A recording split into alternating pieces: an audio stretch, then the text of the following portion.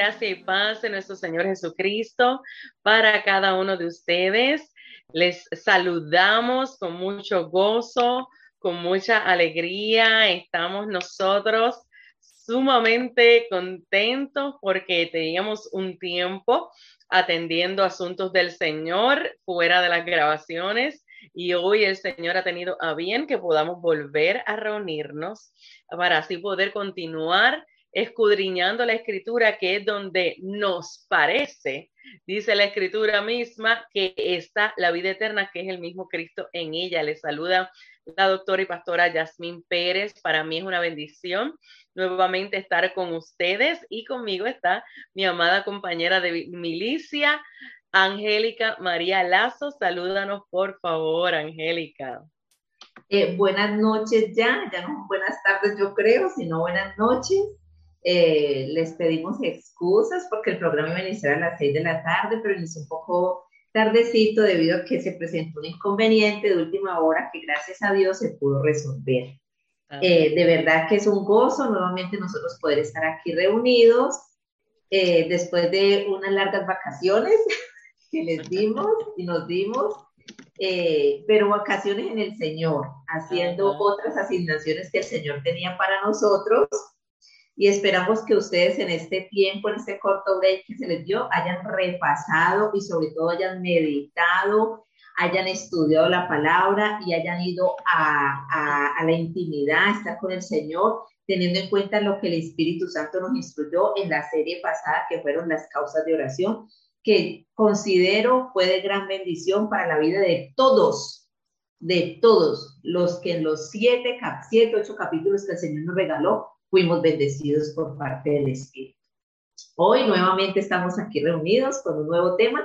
Creemos que es un programa, pero como el Señor acostumbra a sorprendernos, Él lo puede volver una serie. Entonces vamos el tema de hoy es Abandonando la Fe, un tema muy importante y muy interesante que vamos a tratar con la guía del Espíritu Santo. Así que la recomendación que siempre hago, papel, la libreta de apuntes, bolígrafo en mano y mucha atención, que nada nos distraiga y sobre todo pídale en este momento al Espíritu Santo, que sea Él, que lo guíe a toda verdad y que sea Él redarguyendo su vida con la palabra de Dios, no con lo que hablen las maestras, sino con la palabra de Dios. Y que sea Él el que transforme su vida. Entonces yo creo que oramos y empezamos en este nuevo tema. Pastora Jasmine. Sí, Señor. Amén. Le damos la bienvenida a todos los que nos saludan. Les extrañamos. Les enviamos un saludo lleno de mucho amor y un abrazo fuerte a la distancia. Como dijo Angélica, esperamos que usted haya tomado el tiempo, ya que estuvimos, ¿verdad?, un tiempo fuera atendiendo otras cosas que tienen que ver con el reino de los cielos. Por eso, mire, este programa fluye con la dirección del Espíritu Santo. Y los momentos que no estamos en vivo no quiere decir que no estamos haciendo nada, estamos con las manos en el arado, pero siempre atentos a la instrucción del Señor, porque Él es el que manda. Y hay momentos donde Él nos va a sacar de un lugar para ponernos a hacer otras cosas, y eso hay que estar atento, prestar atención y obedecer.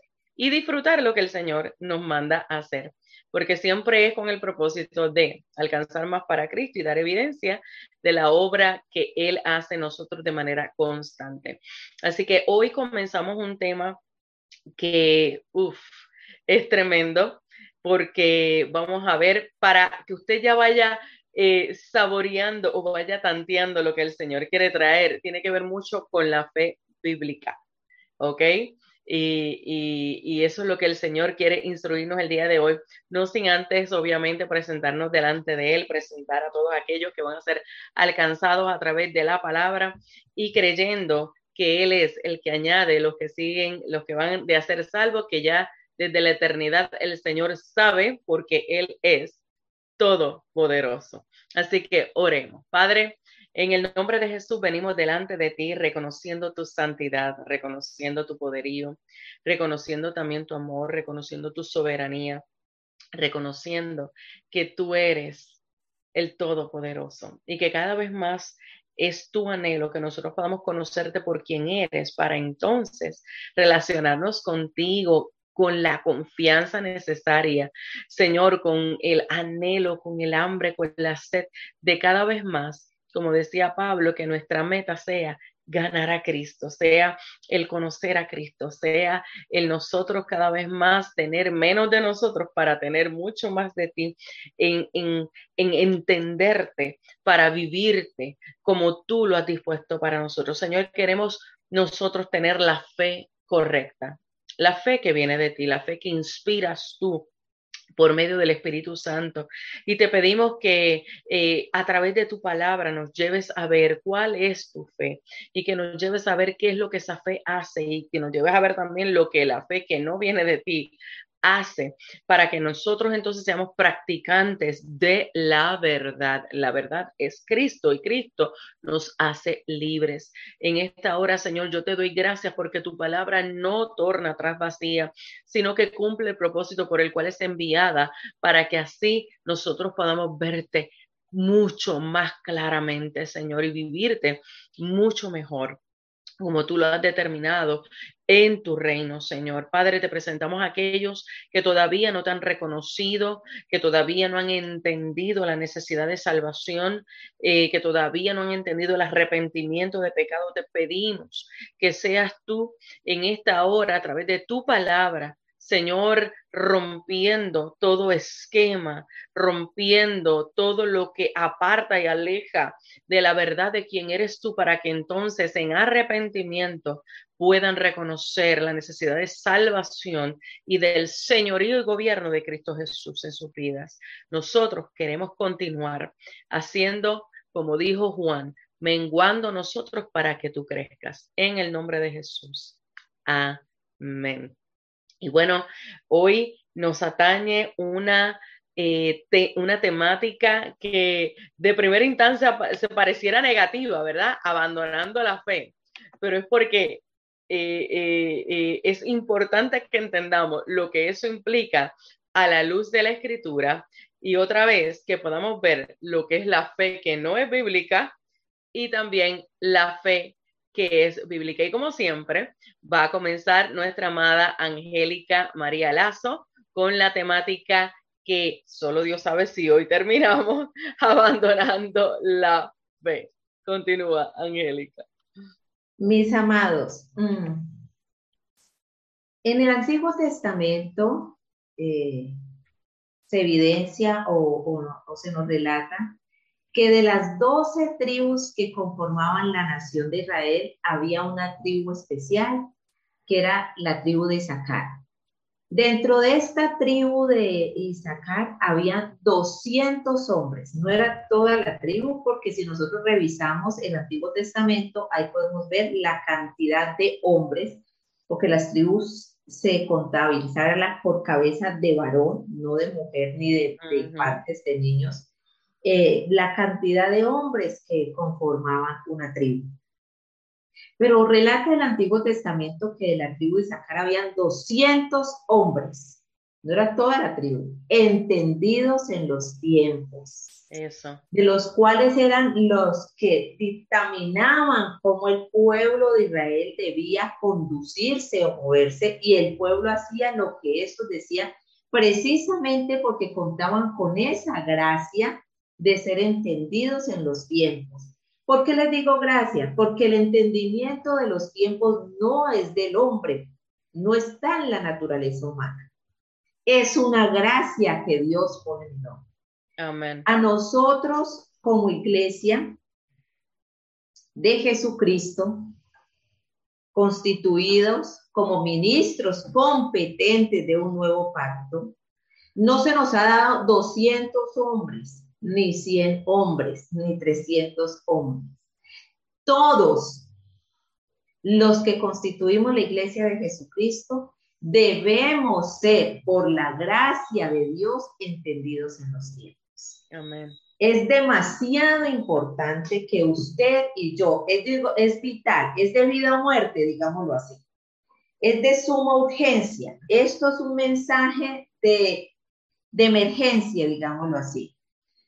que nosotros, los hijos de Dios, seamos entendidos en los tiempos. ¿Por qué? Porque es una advertencia que Pablo le hizo a Timoteo cuando Pablo se estaba despidiendo de Timoteo en su segunda carta, en el capítulo 3, versículo del 1 al 5. Pablo le dice, estas son las características de los hombres de los últimos tiempos con los que te vas a encontrar, Timoteo. Y es necesario, o sea, es una necesidad. También debes saber esto. Cuando él le dice, también debes saber esto, es porque es necesario y es de suma importancia que Timoteo lo conozca. Que en los postreros días, ¿cuáles son los postreros días, mis hermanos? Los postreros días empezaron a contarse. Le estoy diciendo que Pablo dice postreros días en el año 66 después de Cristo. Vaya ubicándose, porque vamos a usar mucho la historia. En el año 66 después de Cristo. Y los postreros días se están contando desde el siglo primero de nuestra era, desde el momento en que nuestro Señor muere, resucita y asciende. Ahí se empiezan a contar los postreros días o los últimos tiempos, porque desde el momento en que el Señor ascendió, desde ese mismo momento empezamos a esperar el rapto de la iglesia. Esos son los postreros días.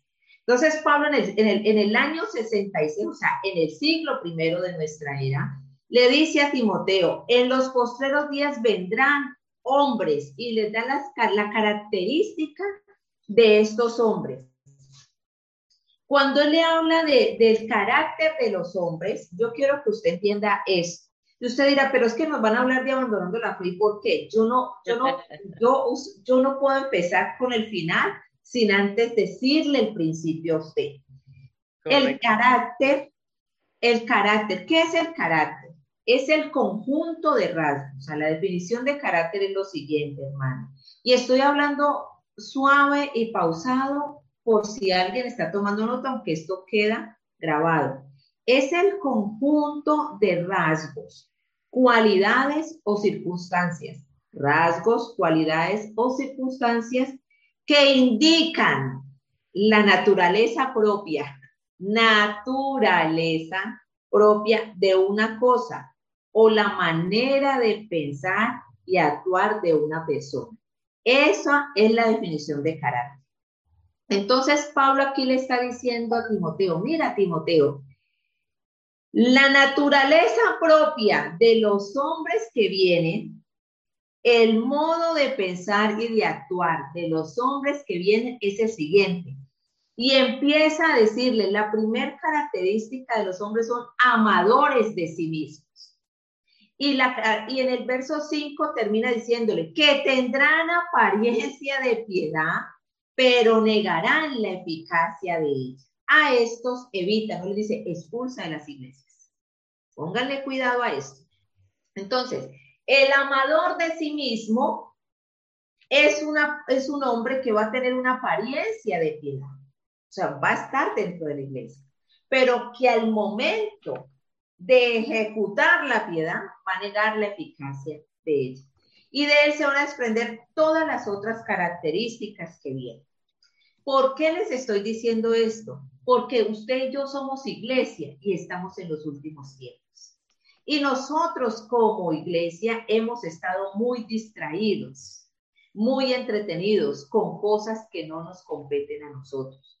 La iglesia no está haciendo lo que le mandaron a hacer no está haciendo lo que le mandaron a hacer para hacer lo que no se le ha mandado a hacer. Y una de esas es estar entendida en los tiempos. Igualmente, cuando Pablo le escribe a Timoteo, acordémonos que él escribió 2 cartas a Timoteo, primera y segunda de Timoteo. En la primera carta de Timoteo, en el capítulo 4, en el verso 1, ¿sí? Pablo también le hace una advertencia a Timoteo, advertencia que se nos hace a nosotros al día de hoy, porque la palabra no ha sido modificada. La palabra de Dios permanece para siempre. Dice su palabra, cielo y tierra pasarán, pero mi palabra no pasará. La palabra de Dios permanece para siempre. Y si nosotros estamos en el siglo XXI, estamos dentro de los últimos tiempos. Sí, Pastora Jasmine. Quería mencionar, antes de que pases a 1 de Timoteo 4:1, que cuando estabas hablando del carácter, también me gusta mucho la definición del original, que va con lo que estabas estableciendo, y es que del original significa ser marcado, como cuando utilizan, como cuando a las vacas, ¿verdad? Usan el hierro y lo ponen en el fuego y luego las marcan, ¿verdad? Para que sepan quién es el dueño. Entonces, desde que nosotros en el proceso de crecimiento desde niños, el carácter va siendo formado por las marcas que se van dando a través del desarrollo de cada uno de nosotros, y por eso es que el Señor es tan enfático en enseñarnos que nosotros solamente podemos tener su carácter, su marca, cuando vamos siendo que renovados en nuestro entendimiento. Entonces muchos llegan con la marca del mundo, no solo la marca de las diferentes circunstancias, sino con la marca de lo que el mundo establece, de cosas como deben de ser, y por eso es que en este caso, con la escritura que estabas mencionando en Timoteo, cuando está hablando que amadores de sí mismo, con apariencia de piedad, es porque todo el mundo entiende que está bien, porque eso es como llegó, porque eso es como ha sido marcado. Pero aquí tenemos que entender que la marca que tenemos que llevar es la de Cristo, y la marca de Cristo no tiene nada que ver con lo que el mundo establece ni con lo que la carne establece. Así que vaya ya prestando atención a esas cosas para que usted pueda entender por qué esto es importante para tener la fe correcta. Continúa, Angelica. Dice, le dijo el apóstol Pablo a Timoteo en su primera carta, en el capítulo 4, y nos dice el Espíritu a nosotros hoy.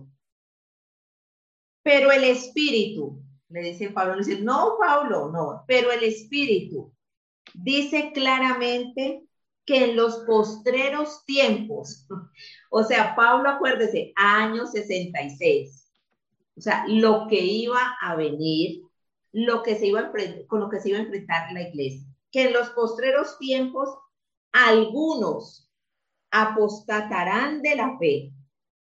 ¿Cómo, Pablo? ¿Cómo el Espíritu Santo? ¿Cómo se apostata de la fe? ¿Cómo? ¿Cómo? Y la respuesta está, dice, escuchando.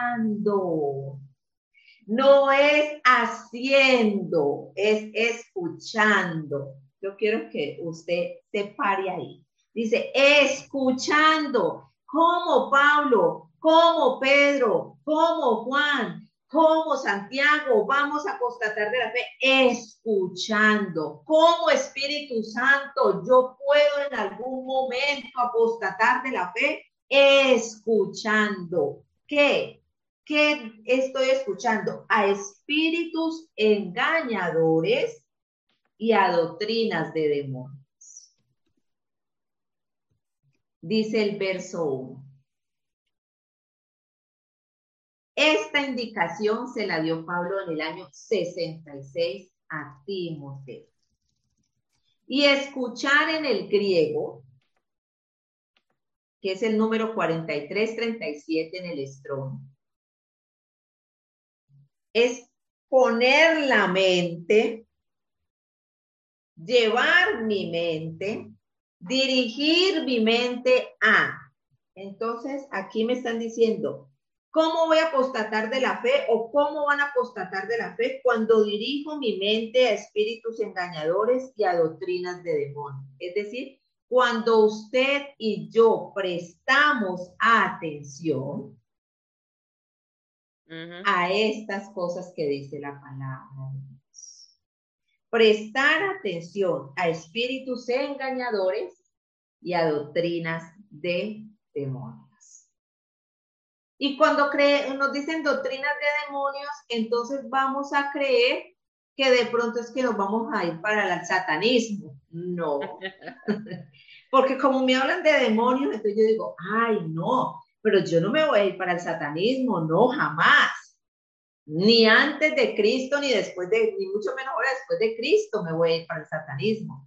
Cuando nos hablan de doctrinas de demonios, son todas aquellas doctrinas que se levantan en contra del conocimiento de Dios. Correcto. Lo que Pablo decía en Corintios, porque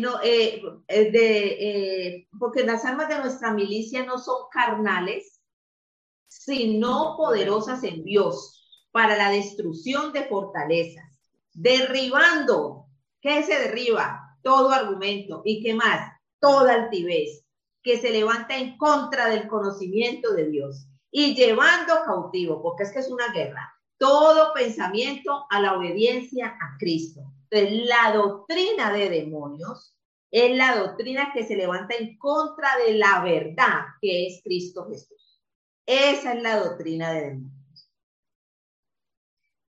Es muy importante esto, y no hemos entrado todavía en el tema, sino que estamos mirando así en la Biblia, porque el libro de los Hechos nos registra a nosotros unas personitas muy queridas. Son los de Berea, los creyentes de Berea. Estas personitas escuchaban, nos cuenta y nos refiere el libro de los Hechos de los Apóstoles, que ellos escuchaban la predicación. Ellos no tenían la Biblia como nosotros la tenemos, porque es que la Biblia existe así en este formato después de que Gutenberg la puede imprimir, la hacen en la imprenta, pasa por la imprenta, ¿sí?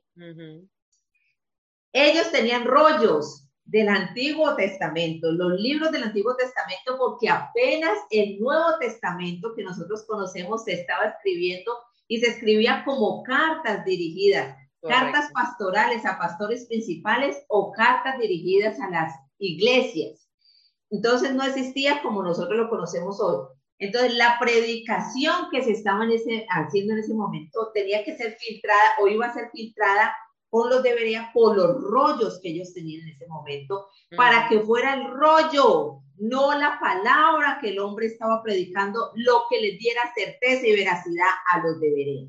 Cosa que hoy en día no estamos viendo. Por eso Pablo hace la advertencia que seguiremos y prestaremos atención a doctrinas de demonio. Porque, ¿qué pasa? Cuando a nosotros nos predican y nuestra alma escucha algo que a ella le gusta, presta atención. Correcto. Presta inmediatamente atención. Y entonces, como a ella le gusta, yo le digo a todo, amén, aleluya, gloria a Dios. Y no voy y lo filtro por la palabra. El hombre espiritual, todo lo filtra por la palabra. Todo es filtrado por la palabra de Dios.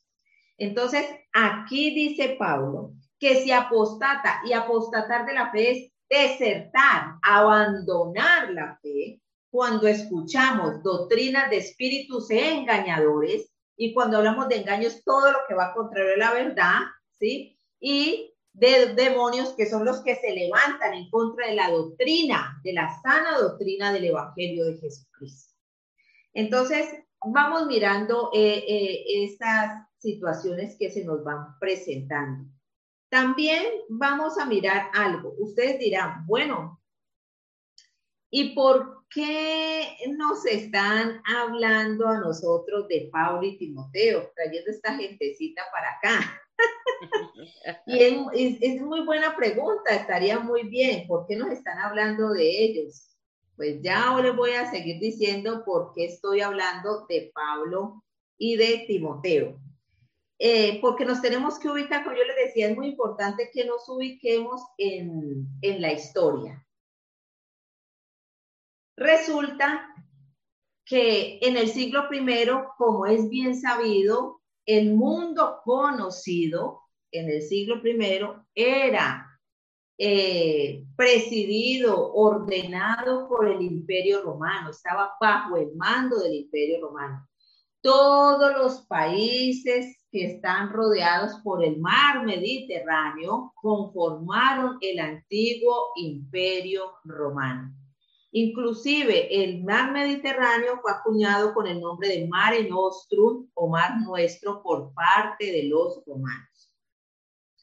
Y Roma, en su plan de conquista, como se extendió tanto, el imperio fue tan vasto en extensión, se organizó políticamente en provincias. Una de esas provincias fue la provincia del Asia Menor, una de las más grandes y las más prósperas y las más influyentes. Y en la provincia del Asia Menor se ordenó por el Imperio Romano que su capital fuera Éfeso, la ciudad de Éfeso. Cuando el apóstol Pablo está ejerciendo su ministerio, acordémonos que Timoteo se convierte con el apóstol Pablo y se vuelve discípulo del apóstol Pablo. Y como el apóstol Pablo fue el apóstol designado por nuestro Señor Jesucristo para que fuera el apóstol y maestro de los gentiles, pues su ministerio era demasiado grande porque era recorrer todo el imperio romano. Pablo delega en Timoteo ciertas funciones y una de estas fue el Asia Menor, ¿sí? Cuando Pablo va a ir para Macedonia, sí, o Antioquía, Macedonia, creo que es Macedonia, le delega a Timoteo que se vaya para Éfeso, ¿sí? Con 3 funciones. ¿Cuáles son las funciones que Pablo le delega a Timoteo? Le dice, vaya, y la primer función y la más importante de todas, sin restarle importancia al resto, es que le haga frente a los falsos maestros. ¿Por qué a los falsos maestros? Porque los falsos maestros son los que hacen apostatar de la fe. Por eso nos hablaban de doctrinas de demonios y de espíritus engañadores. Lo primero que Pablo hace es indicarle a Timoteo que debe irse, ¿sí? Porque en la provincia del Asia Menor se está presentando este problema con los falsos maestros que han llegado a la iglesia. El segundo problema, el de la adoración pública que no se había podido organizar. Había un desorden en cuanto a hombres y mujeres, había un desorden. Y el tercero era que nombrara oficiales para la iglesia local. Cuando Timoteo llega a Éfeso, Éfeso es la capital de la provincia del Asia Menor, como se los estaba diciendo. Timoteo llega a pastorear la iglesia de Éfeso y la iglesia de Éfeso es la principal iglesia o lo que la gente conoce como la iglesia madre, ¿sí? Entonces, el pastor principal del Asia Menor es Timoteo. Por eso se le dan estas instrucciones directamente del apóstol Pablo a Timoteo. Lo que quiere decir que no solamente la iglesia de Éfeso estaba presentando estos inconvenientes, sino todas las iglesias que se habían formado en relación o alrededor de ella. Colosas, Hierápolis, Laodicea, Pérgamo, todas estas iglesias que conformaban el Asia Menor. Esto es lo que estaba pasando en esta iglesia o en esta provincia del Asia Menor. Ya el apóstol Pablo, yo quiero que ustedes se ubiquen entonces cuál era la problemática de esa iglesia. ¿Por qué el apóstol Pablo hace tanto énfasis y tanto hincapié en las cartas pastorales que le hace a Timoteo de hablarle de la apostasía? ¿Por qué tanta insistencia en hablarle de que tenga conocimiento del carácter de los hombres en los postreros días? Miren la insistencia. Igual quiero decirles que el apóstol Pablo, antes de escribirle a Timoteo, no recuerdo en cuál de las cartas, que el Espíritu Santo me lo traiga, Pablo ya había hecho esta advertencia de lo que se iba a ver dentro de la iglesia. Porque yo quiero que nos ubiquemos en algo. Yo no estoy hablando que el apóstata es el que no conoce a Cristo. Él está muerto en delitos y pecados. Correcto. Yo no estoy hablando que el apóstata es el musulmán. No, él está muerto en delitos y pecados. Yo no estoy hablando que el apóstata es el que se congrega en la Iglesia Católica Romana. Él está muerto en delitos y pecados, ¿sí? Todos los que no hayan nacido de nuevo bajo el fundamento del arrepentimiento están muertos en delitos y pecados. Y aquí hago una aclaración. Hay personas que se convierten a la iglesia y en este momento están convertidas a la iglesia, pero no se han convertido a Cristo, es decir, no han confesado al Señor Jesucristo como su Señor y Salvador y no han nacido de nuevo. Hay muchas personas congregadas en la iglesia que no han nacido de nuevo. Y de esto es que vamos a hablar. Entonces, ya el apóstol Pablo le hace suficiente advertencia a Timoteo de esta situación que se está presentando en la provincia del Asia Menor. Porque tanto las dos cartas a Timoteo, aunque son personales, por eso le dice, mi amado hijo en la fe, son instrucciones que le van a servir como pastor principal y le van a ayudar a formar los pastores que están a cargo de él. Y asimismo, la carta a los Efesios, a pesar de que va dirigida a una iglesia, que es la iglesia de Éfeso, los historiadores bíblicos han acordado que era una carta giratoria o gradual. ¿Qué quiere decir esto?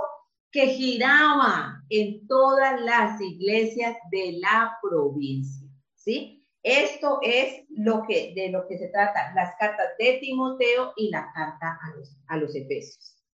Ya Pablo es sacrificado por Nerón, le corta decapitado, el loco emperador Nerón, que prendió la ciudad, y ya todos sabemos la locura de Nerón. Ya Pablo es decapitado y pasan los años. Nos encontramos aproximadamente en el año 90 o 95 de nuestra era, es decir, al final del siglo II. Y nos vamos a encontrar con el apóstol Juan. Miren, ya Pablo está sacrificado. Y vamos a hablar de Juan. Estaba Juan en Patmos exiliado. Estaba Pablo exiliado por el mismísimo emperador Domiciano. Miren, ya cambiamos, ya dejamos a Nerón, ya dejamos a Calígula, ya dejamos a Augusto, ya dejamos todos los emperadores y vamos a hablar del emperador que se declaró Dios en el Imperio Romano, Domiciano. ¿Qué hizo este emperador? Cuentan los historiadores bíblicos que exilió a Juan en la isla de Patmos. Pero nosotros creemos que el exilio es como hoy cuando usted dice, yo tengo problemas con mi partido político, por mi preferencia política, el Estado o el gobierno me está persiguiendo, me ha cogido rabia, me ha cogido fobia y ha cogido a perseguirme y yo salgo de mi país y me voy para un país como los Estados Unidos, me voy como para España, me voy para Noruega y allá pido el exilio y entonces allá me reconocen y me ponen a vivir bien bueno, con un buen salario, hasta me dan unos auxilios y todo. Le dan asilo. Me dan el asilo y entonces me ponen a vivir bien chévere. No. Yo de esto no les estoy hablando. Yo les estoy hablando de las torturas que llevó el apóstol Juan, que se cree y cuentan algunos historiadores que primero fue quemado, su cuerpo fue quemado, y como no murió, entonces fue llevado a las canteras ubicadas en Patmos para ser obligado a llevar trabajos forzados. De eso estoy hablando.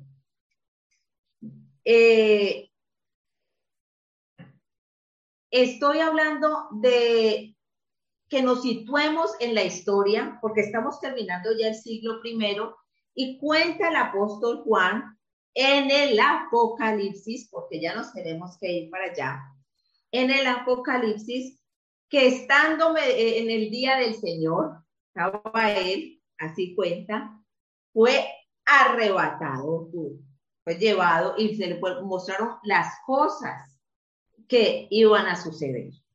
Como todos nosotros sabemos, en el libro de Apocalipsis, vemos que se dividen las cosas que pasaron, que estaban sucediendo y que iban a suceder. De las cosas más impactantes, digámoslo así, que encontramos en el libro del Apocalipsis, aparte de toda su simbología, porque el Apocalipsis tiene demasiada simbología, encontramos el mensaje a las 7 iglesias. ¿Dónde estaban ubicadas, mis queridos hermanos, esas iglesias? Si alguien me lo pudiera decir o refrescarme la memoria, ¿dónde estaban ubicadas esas iglesias geográficamente?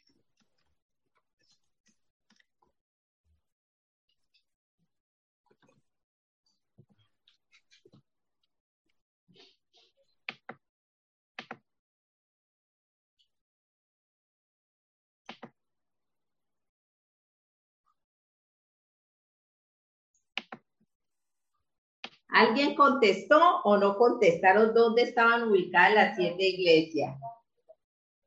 Aquí el apóstol Juan escribe en el capítulo 1 del libro del Apocalipsis, verso 4 dice, salutaciones a las 7 iglesias. Dice, Juan, a las 7 iglesias que están en Asia. ¡Ay! ¿Cómo así? Que el mensaje que nuestro Señor Jesucristo ya en gloria, yo quiero que ustedes entiendan, no fue el Jesús hombre recorriendo las calles de Nazaret, recorriendo Galilea y estando en Jerusalén. No, no, no. Es el Jesús sentado a la diestra del Padre, el Jesús en gloria, que le manda el mensaje a las 7 iglesias. ¿Dónde estaban las 7 iglesias? En el Asia Menor. ¿Y por qué? Porque fueron las iglesias que tuvieron al apóstol Pablo, que tuvieron a Timoteo, que tuvieron a la mamá de nuestro Señor Jesucristo y que tuvieron al apóstol Juan. 4 personas predicando día y noche la sana doctrina. Y que lo habían visto de frente. Para aquellos que no creían en Pablo, ¿te acuerdas? Todas las discusiones en Corinto y todo eso. Bueno, ya aquí no hay excusa, porque en ese lugar los que estuvieron predicando fueron los que lo vieron cara a cara, estuvieron con él, fueron sus discípulos. Entonces, dice, gracia y paz a vosotros del que es y que era y que ha de venir y de los 7 espíritus que están delante de su trono. Y entonces el Señor Jesucristo le da a Juan el mensaje que él debe llevar a las 7 iglesias ubicadas en el Asia Menor. Y estos mensajes de las iglesias son escatológicos, y aquí no vamos a hablar nosotros de la escatología bíblica, ¿sí? Y ni vamos a entrar en controversias si esto ya fue, ya pasó, si cuáles iglesias están vigentes, cuáles iglesias no están vigentes, porque no es el tema que el Señor nos llevó a nosotros a estudiar. Pero sí nos vamos a centrar en una iglesia, porque es la iglesia que se denomina como la iglesia apóstata de los últimos tiempos. Y si el Señor Jesucristo la llamó iglesia, usted y yo no tenemos por qué atrevernos a decir que no es iglesia. Por eso yo les decía a ustedes, Pablo le dijo a Timoteo, a estos evita, no expulsa de las iglesias. Porque estaban dentro del plan de Dios, dentro del propósito eterno de Dios. Y el Señor Jesucristo aquí dice 7 iglesias, no dice 6 menos una que se cree iglesia, no, le dice iglesia. Y estoy hablando del Señor que está en gloria. Y entonces nosotros nos vamos a ubicar ahora sí en el libro del Apocalipsis, en el capítulo 3, y vamos a leer del verso 14 en adelante, ¿sí? ¿Qué es el mensaje a la Odisea? Lo vamos a leer despacio y vamos a tener unas consideraciones sobre esta iglesia. Porque de este tema es que vamos nosotros a hablar. ¿Cómo se abandona la fe? Porque nosotros hemos creído que el que abandona la fe es el que se va de una iglesia. Y aquí el Señor Jesucristo le está diciendo que es iglesia. Entonces vamos a leer el capítulo 3, desde el verso 14 en adelante, el libro del Apocalipsis. Dice, el mensaje a la Odisea. Y escribe al ángel de la iglesia en la Odisea. He aquí el amén, el testigo fiel y verdadero, el principio de la creación de Dios, dice esto. No soy yo Juan, no es producto de mi ayuno forzado, no son mis imaginaciones o alucinaciones, no son mis emociones ni mis sentimientos. No es que yo esté dolido con ustedes, iglesia, por haberme dejado o abandonado, no haberme dado lo que yo necesitaba. No, es el Señor el que dice eso. Yo conozco tus obras, que ni eres frío ni caliente. Ojalá fueses frío o caliente, pero por cuanto eres tibio y no frío ni caliente, te vomitaré de mi boca. Porque tú dices, yo soy rico y me he enriquecido, y de ninguna cosa tengo necesidad.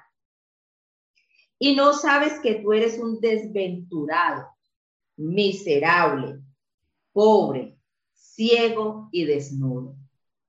Por tanto, yo te aconsejo que de mí compres oro refinado en fuego para que seas rico y vestiduras blancas para vestirte y que no se descubra la vergüenza de tu desnudez.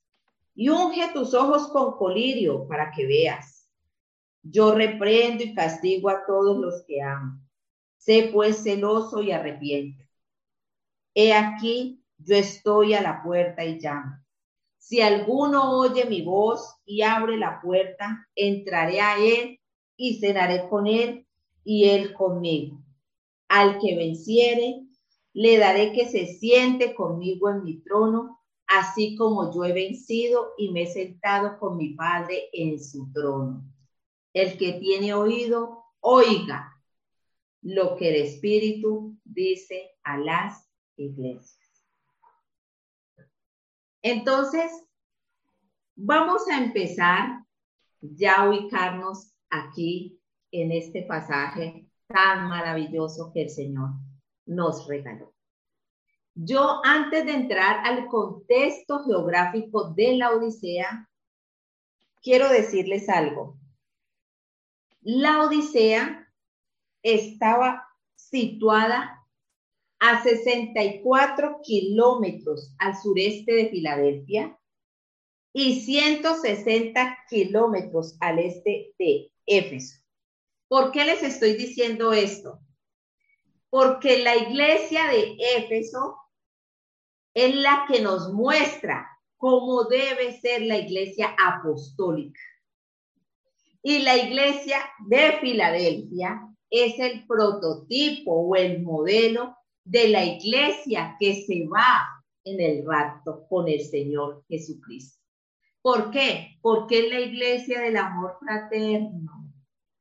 O sea que la Odisea estaba muy lejos de ser una iglesia apostólica y muy retirada de ser la iglesia del amor fraterno, para que lo vamos teniendo en cuenta.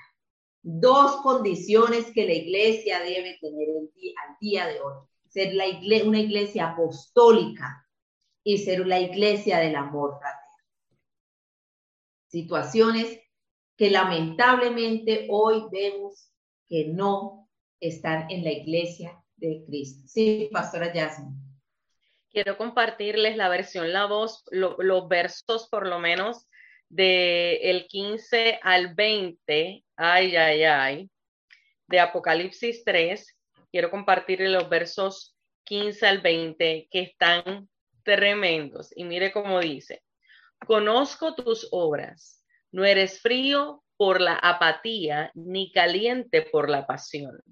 Sería mejor si fueras lo uno o lo otro, pero no lo eres. Por ser tibio, ni frío ni caliente, te vomitaré de mi boca. Decís, soy rico, he acumulado riquezas y no tengo necesidad de nada, pero no te das cuenta de que eres miserable. Escucho eso ahí, no te das cuenta, es la parte que me llama la atención. De que eres miserable, patético, pobre, ciego y desnudo. Otra vez, esto él no se lo está hablando a alguien que no es iglesia.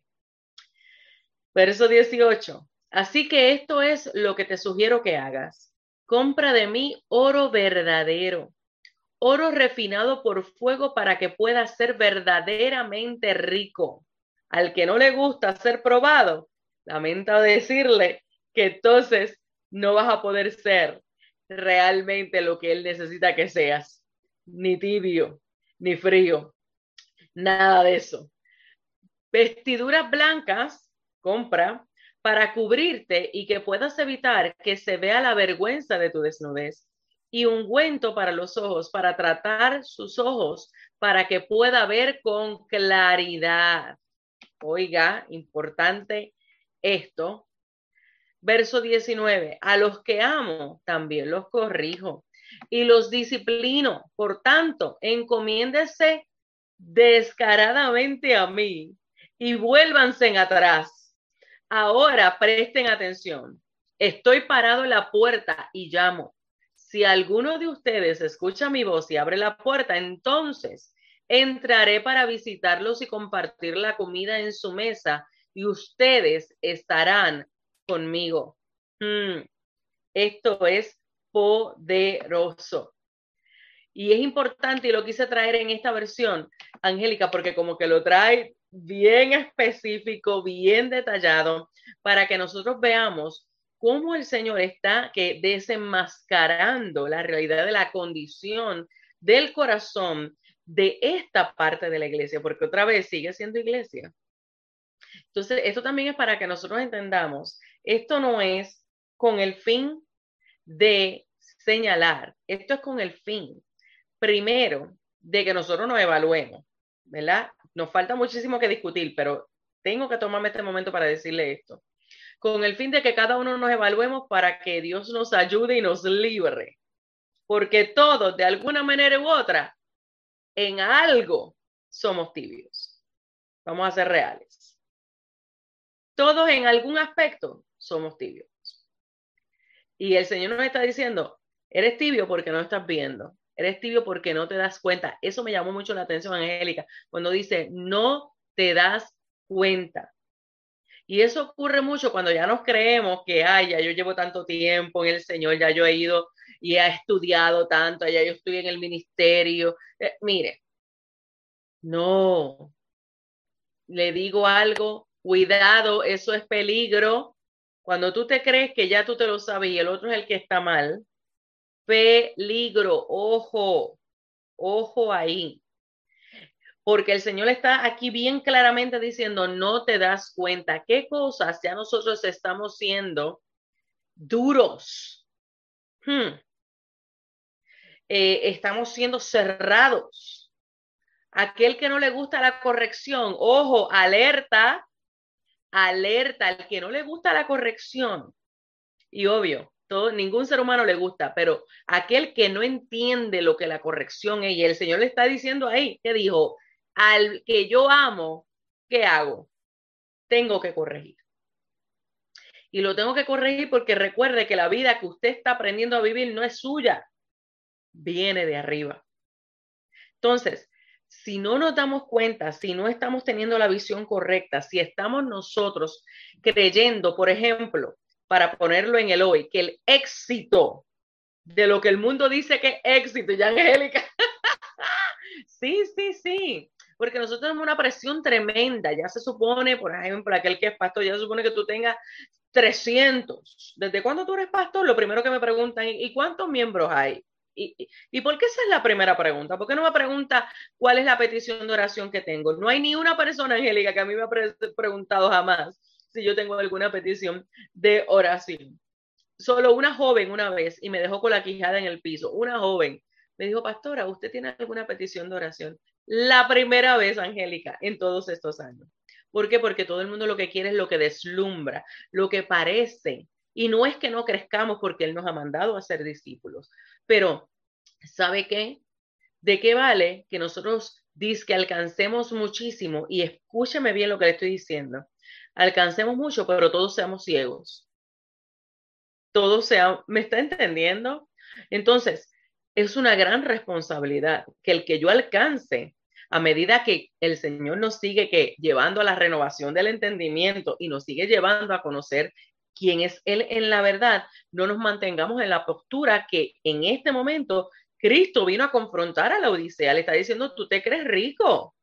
Ay, Señor, no me quiero adelantar, pero ¿cuántos se creen que ya, olvídate, han hecho todo por el Señor? Porque tienen las luces, tienen la localidad, tienen muchísimas cosas. Y el que Dios se lo dio, pues mira, gloria a Dios. Pero si tú crees que el tú agradar a Dios está en esas cosas, lamento decirte que estás ciego, que no estás entendiendo. Y este es un momento donde por eso es que la maestra Angelica comenzó hablando de que tenemos que ser como la tribu de Isaacar, entendidos en los tiempos de Dios. ¿Por qué? Porque hoy nos dejamos deslumbrar por muchas cosas y nos confundimos y hasta nos frustramos porque no tenemos lo que esos otros tienen. Y otra vez, si Dios está en el asunto, gloria a Dios, y yo estoy segura que en algunas cosas que tienen que ver con eso, porque hay gente que van a ser alcanzados de esa manera. El asunto es que van a ser alcanzados ¿para qué? Para ser parte de gente ciega o para ser la gente que Dios necesita que vea de acuerdo a quién es Él, para entonces nosotros discipular correctamente. Por eso es que el Señor estuvo ese tiempo tan necesario con los discípulos y luego le mandó a los discípulos a hacer lo mismo con otros y así seguimos consecutivamente a través de los años. Por eso es que el Señor le mandó al pueblo de Israel desde el principio, que otra vez Angélica habló desde la historia. Mire, cuando nosotros hablamos de la historia, a lo mejor algunos se aburren, pero ¿sabe qué? El que se aburre no está entendiendo el propósito de lo que el Señor necesita hablar a través de la historia. Y por eso es que el que no conoce la historia está condenado a repetirla. Porque no, ¿qué? Porque está ciego y lo que le gusta es el grito, lo que le emociona. El Dios me va a dar, el Dios va a hacer por mí. Y ciertamente Dios da y Dios hace, pero lo hace conforme a su soberanía. Entonces, es esencial que veamos por qué Dios le dijo al pueblo de Israel, mira, pon en tu casa, en tu familia, pon en los linteles, pon en todos lados mi palabra, para que tú la enseñes, la impartes, disipules en otra palabra a tus hijos, para que el esposo enseñe a la esposa, para que la esposa también, ¿me está entendiendo? ¿Por qué el Señor desde ese momento lo está diciendo? ¿Para qué? Para evitar precisamente esto.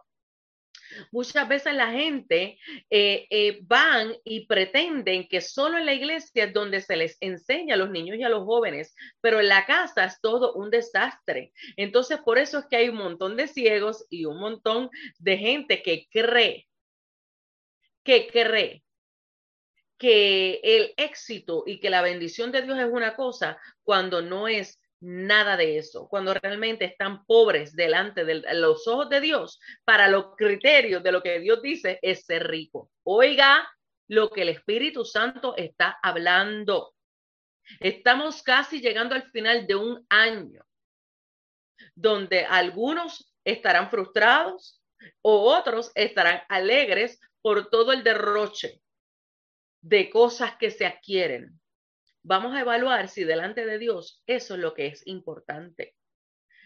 Deténgase. Cuando se pone por algo el Espíritu Santo nos está llevando por aquí, Angélica, porque esto tiene que ver con la fe correcta que más adelante vamos a llegar. No podemos nosotros dejarnos llevar por el mundo, no nos podemos dejar llevar por nuestros propios criterios. En vez de estar invirtiendo un montón de dinero en electrónicos que lo único que van a hacer es seguir embelezando a sus hijos o en otras cosas que lo único que van a hacer es seguir embelezando a su familia, ¿por qué no aprovecha y hace cosas que tienen que ver con impartición? Y yo no estoy diciendo, ¿verdad? Yo no estoy diciendo que solamente usted va a regalarle una Biblia, lo cual es el regalo más poderoso que usted le pueda dar a sus hijos o a su familiar para que pueda conocer al Señor, pero hay que tener un justo balance. Pero lo que le estoy diciendo es, ¿por qué mejor vamos a apagar los celulares? Yo le voy a hacer un reto. ¿Por qué no vamos a apagar los celulares y ya vamos a tener conversaciones reales? Hoy en día no se conversa. Entonces, la gente se cree, yo tengo éxito, mi matrimonio está bien, mi familia está bien, mi hogar está bien, basado en el dinero, basado en la apariencia, en el misterio también, basado en los números. Pero ¿qué tal que cuando tú vas allí y le preguntas, ay Dios mío, a un joven, a un niño, un verso bíblico, no se sabe ni uno? Entonces llegan los vientos y llegan los ríos, ¿y qué ocurre? Totalmente destruidos. ¿Por qué? Porque no se ha prestado atención a lo que Cristo está diciendo. Porque todo es una apariencia. Porque basamos la fe en lo que queremos y no basamos la fe en quien tenemos, que es Cristo, el que nos ha dado la vida. Entonces, por eso me estoy deteniendo un momento para ahora continuar con Angélica, para que usted ya vaya meditando y ya vaya reflexionando y no sigamos cometiendo los mismos errores. Y no sigamos basando el éxito, ni sigamos basando lo que le doy a mi familia, no sigamos basando, no, vamos a ir a la escritura. ¿Qué tal si nos proponemos como familia? Mira, cuando llega a la casa, por lo menos 1 hora, no teléfonos. Vamos a hacer una esquinita, una decoración. Allí vamos a tener en la esquinita el bucket, ¿cómo le digo? Una canasta. Todo el mundo a poner allí los celulares, todo el mundo a poner allí los electrónicos. Vamos a hablar y vamos a traer a Cristo y vamos a ver qué es lo que hay en los corazones. Por favor, esto es esencial para que podamos seguir viendo lo que Cristo le está diciendo. Lo dice acá, ahora Angélica va a continuar. Porque eso Dios nos los está permitiendo ver porque es lo que hoy estamos experimentando. Mira cómo Dios solo dio a esa gente tantos años antes. Y esto también no es una práctica nueva. Es lo que también, Angélica, el Señor nos deja ver. Esto no es una práctica nueva. Esto va ocurriendo a través de la historia. Por cuanto nos desenfocamos, quitamos la mirada de Cristo para poner la mirada en el montón de otras cosas que no sé por qué hacemos eso, en lugar de mantenernos mirando a Cristo. Angélica. Bueno, la pastora Jasmine se nos adelantó un poquito, pero era muy necesario. Y esa era la recomendación que yo les iba a hacer, porque ahora vamos a mirar el contexto histórico de la Odisea, para que usted tome atenta nota y para que vaya mirando por qué el Señor Jesucristo, porque cuando yo vaya leyéndoles el contexto histórico, usted va a traer el pasaje a su memoria y usted ya va a empezar a unir por qué motivo el Señor Jesucristo en gloria usó este lenguaje análogo para dirigirse a la iglesia de la Odisea. Entonces, la Odisea era una ciudad del antiguo imperio seleucida, o sea, ella no fue creada en el siglo I por Roma. Establecida entre el 261 antes de Cristo y 245 antes de Cristo por el rey Antíoco II Teos, es decir, un heredero de Alejandro el Magno, y nombrada en honor de su esposa Laodice. O sea, lleva el nombre de la Odisea en honor a una esposa, para que vamos mirando. ¿Y la iglesia qué es? Vamos mirando. Ajá. Fue una próspera ciudad comercial, vayan mirando. Fue una próspera ciudad comercial ubicada en la intersección de dos importantes rutas y famosa por sus textiles de lana y algodón, vestimentas. Ojo ahí. Era un centro clave en el comercio y el mundo bancario. Yo soy rico. Oigan, pues, vayan mirando para que vayan mirando el Señor. Exacto. Angélica, eso te voy a decir. ¿Ven cómo? Es que, mire, Por eso la Escritura dice que no hay nada nuevo. ¿Verdad que sí? No hay nada nuevo. Esto se sigue repitiendo por cuanto el mundo, a eso es a lo que se va a enfocar. Y nosotros no podemos cuestionar el mundo. Lo que aquí estamos trabajando es nuestra postura como iglesia frente a eso que está de frente a nosotros. ¿Por qué eso es importante, Angélica? Porque ahora mismo, mire, a mí me catalogarán, y soy joven, como una viejita por las maneras en que hago cosas con mi hijo. Pero, ok, el que quiera pensar eso está bien, pero yo tengo una carga, mi esposo tiene una carga de qué, de hacerlo a la manera de Dios. Y también de disfrutarnos de verdad esto, porque al final de cuentas, estos son, mire, ni el dinero, ni los lujos, nada de esas cosas. Y el que lo tenga por bendición de Dios, gloria a Dios, porque hay algunos que, mire, Dios sí les va a permitir eso, y no estamos hablando en contra de eso, lo que estamos hablando es cuál es el enfoque en medio de eso, ¿verdad? Si el enfoque es alcanzar eso, entonces, y no conocer a Cristo, ahí es donde está el problema. ¿Sí? Porque yo también conozco gente que tiene eso y son sumamente humildes y veo y entiendo que Dios se lo ha dado porque nada es de ellos. Ellos se pasan dando porque entienden que viene de Dios. Entonces, ojo ahí. Pero lo que me quiero llevar es momentos, crear momentos donde esos recuerdos son invaluables, lo que impartimos.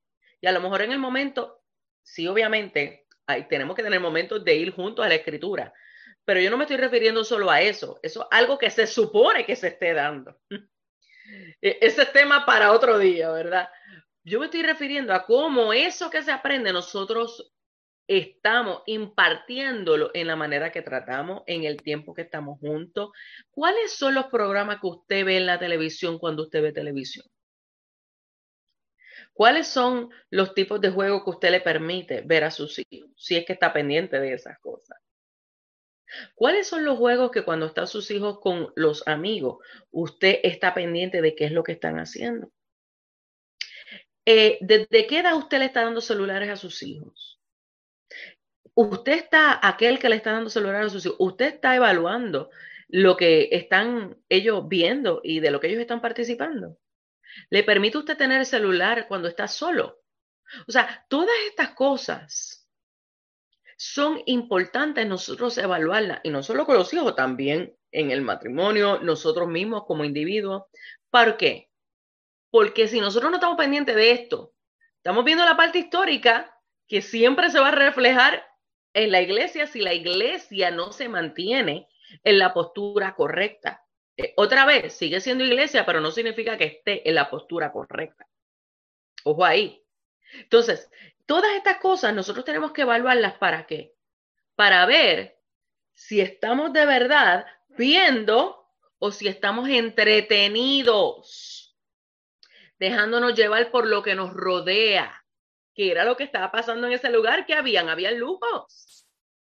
Había muchas cosas que eran fáciles de nosotros que desconectarnos de quién, de la luz verdadera, desconectarnos del que es nuestra fuente, desconectarnos del que es el que nos da la instrucción de cómo nosotros vamos a conducirnos aún en medio de nuestra familia. O sea, usted está entendiendo, el que está dando la instrucción de cómo conducirnos en el misterio, en todas las áreas, en todos los aspectos. Pero que si nosotros no prestamos atención, es muy fácil que desviarnos, que era el reto que estaba aconteciendo con la Odisea. Continúa, Angélica. Bueno, dice, era un centro clave en el comercio y el mundo bancario. Yo soy rico y me enriquecí. Vendía una muy conocida pomada para los ojos. Por eso el Señor Jesucristo le dice, te aconsejo que compres colirio para que veas. Y también prendas de vestir de alta calidad, hechas de excelente lana negra, vestiduras con las que vistas tú la vergüenza de tu desnudez. También contaba con un acueducto que les proveía de agua tibia. Por eso le habla de la tibieza al Señor Jesucristo. Entonces yo quiero que vamos mirando la historia, cómo es usada por el Señor para mandar un mensaje que va a ser plenamente entendido por esta iglesia. Eso.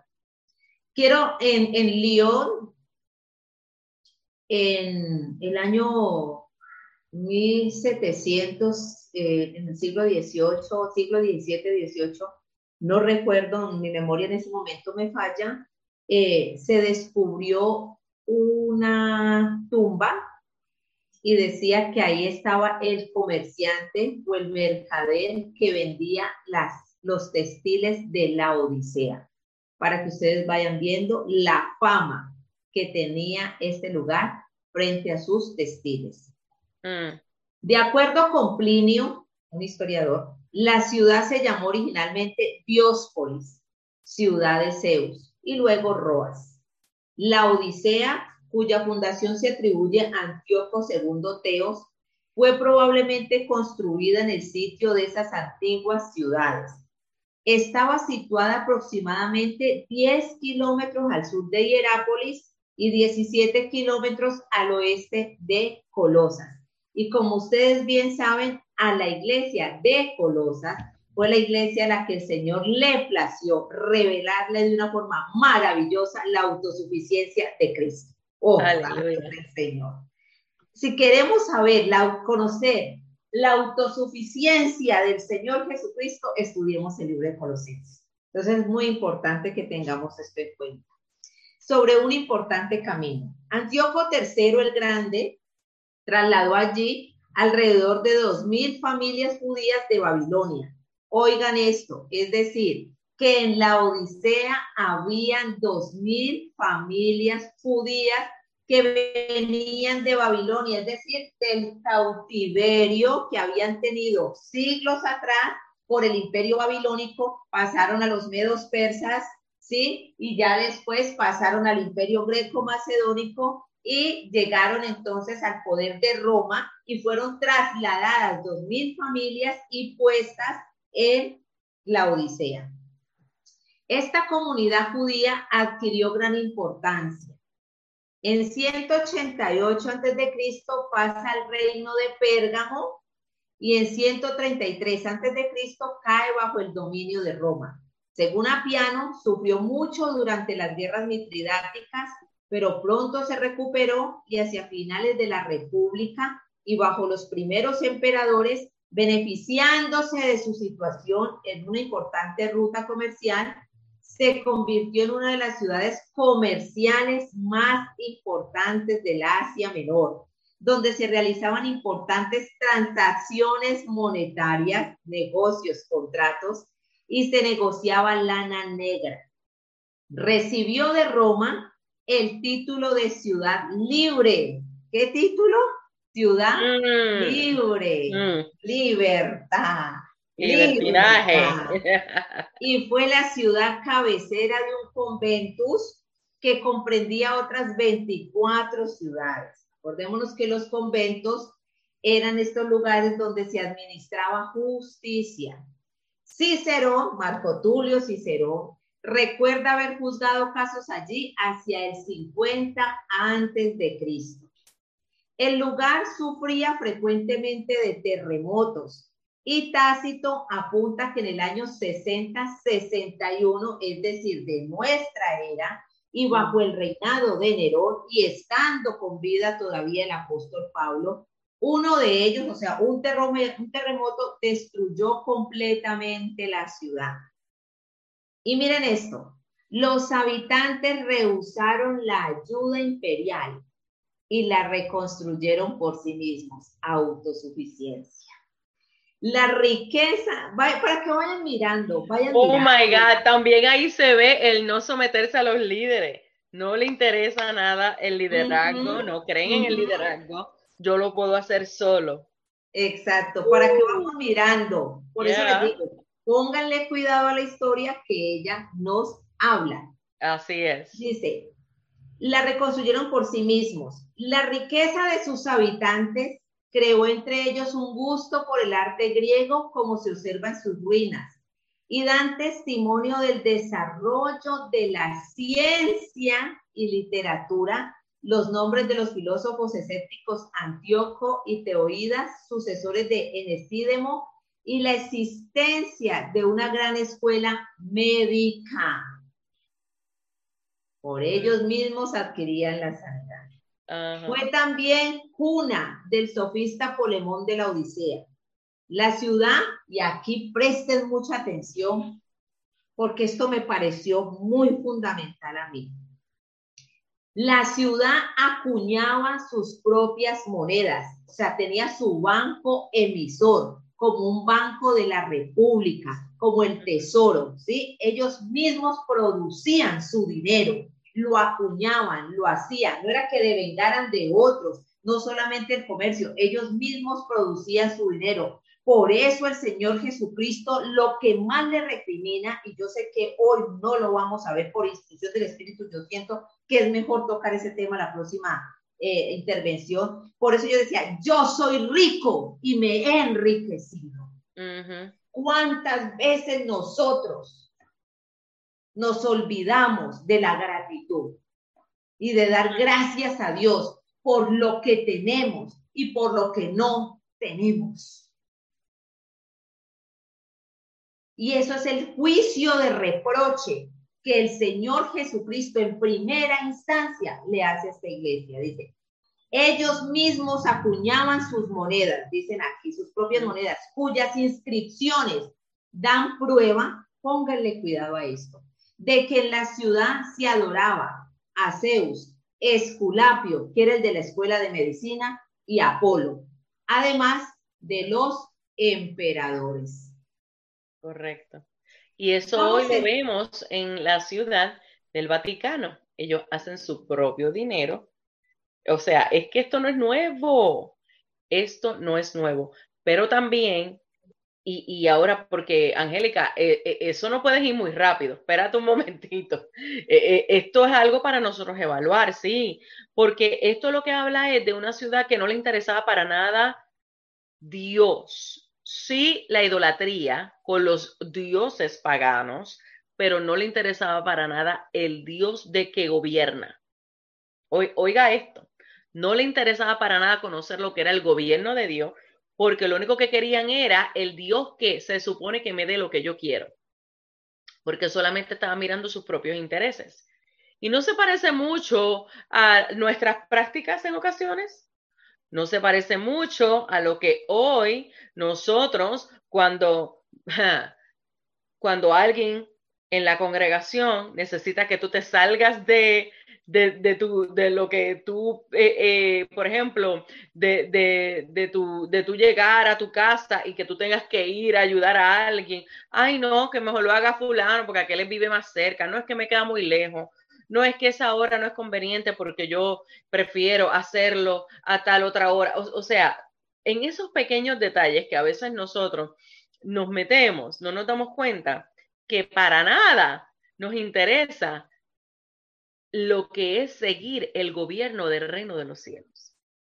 Nos llama la atención las bendiciones, pero no nos llama la atención ser gobernados, sino que lo queremos hacer a nuestra manera en diferentes áreas donde a veces, como decía ahorita, no se dieron cuenta. Se creían ricos, se creían, pero no eran. ¿Por qué? Mira, y eso a mí no me para de dar en la cabeza, Angélica, cómo el Señor nos deja ver la manera en que el reino de Dios opera, la manera en que el reino de Dios evidencia lo que para Él es totalmente diferente a lo que nosotros pensamos que es de acuerdo a los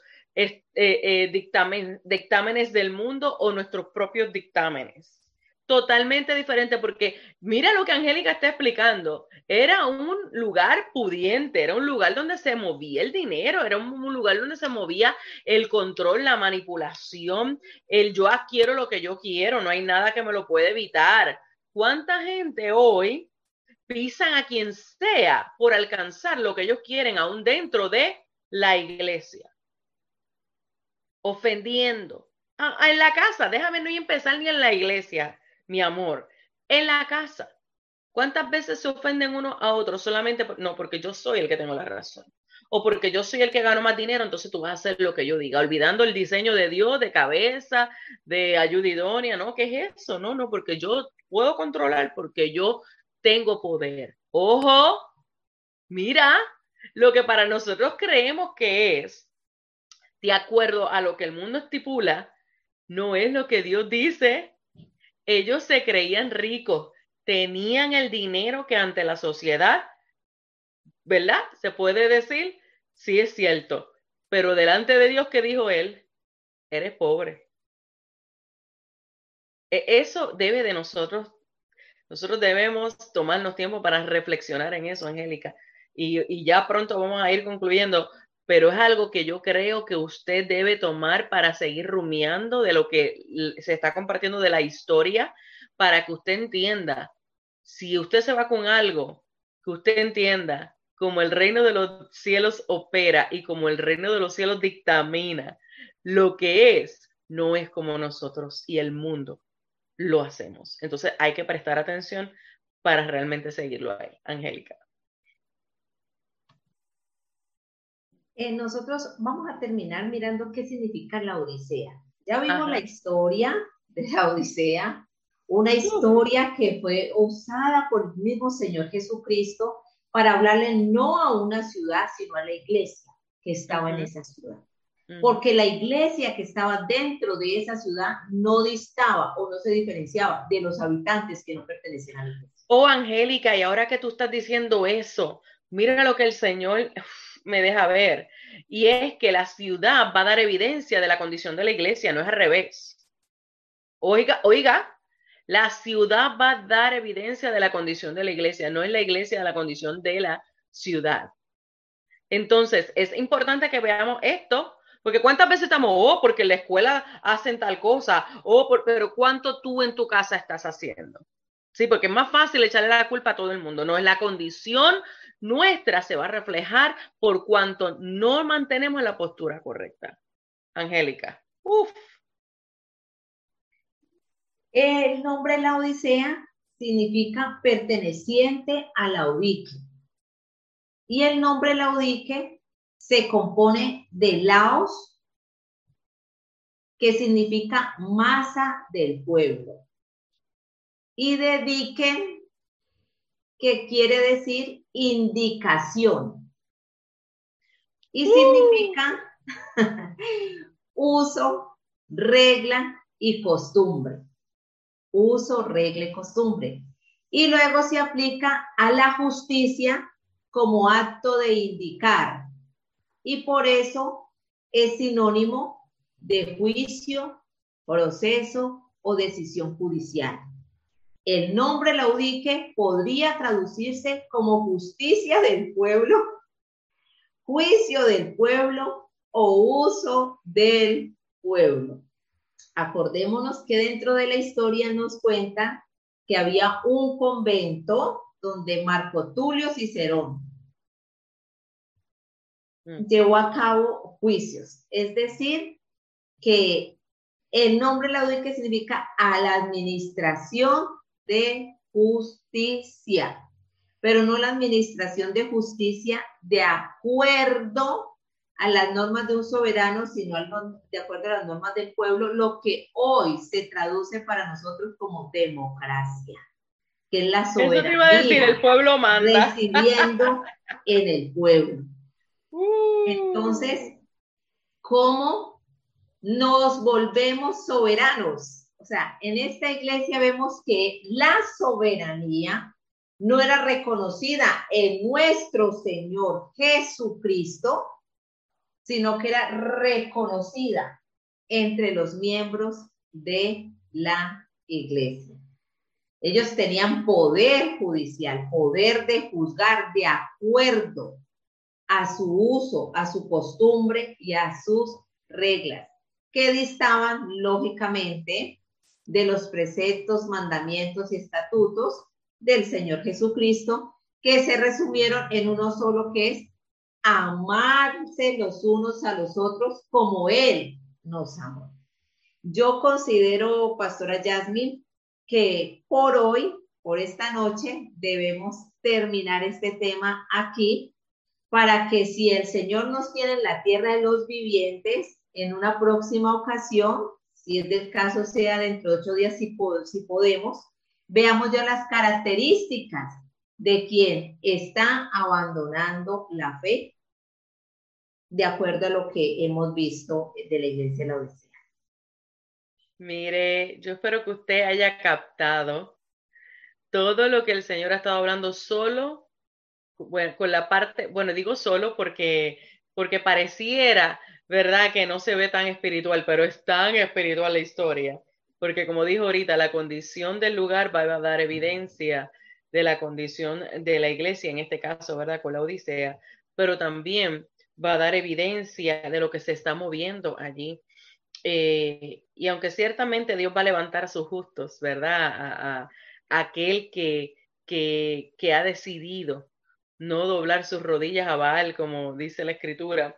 Yo lo creo que Dios tiene sus personas en este tipo de lugares, pero sí es importante que retomemos, vaya otra vez al video y observe cómo el Señor está hablándonos, cómo el Señor nos está orientando acerca de cómo lo que allí estaba aconteciendo estaba estrechamente relacionado con lo que la iglesia estaba creyendo y practicando, y ni tan siquiera se daban cuenta. Así que yo no voy a añadir mucho, lo único que te voy a decir es, tómate este tiempo para repasar y evaluar. Estamos siendo como la Odisea, creyéndonos ricos y realmente siendo pobres delante del criterio de Cristo. Estamos nosotros ocupándonos en cosas que no son las que Él le da prioridad.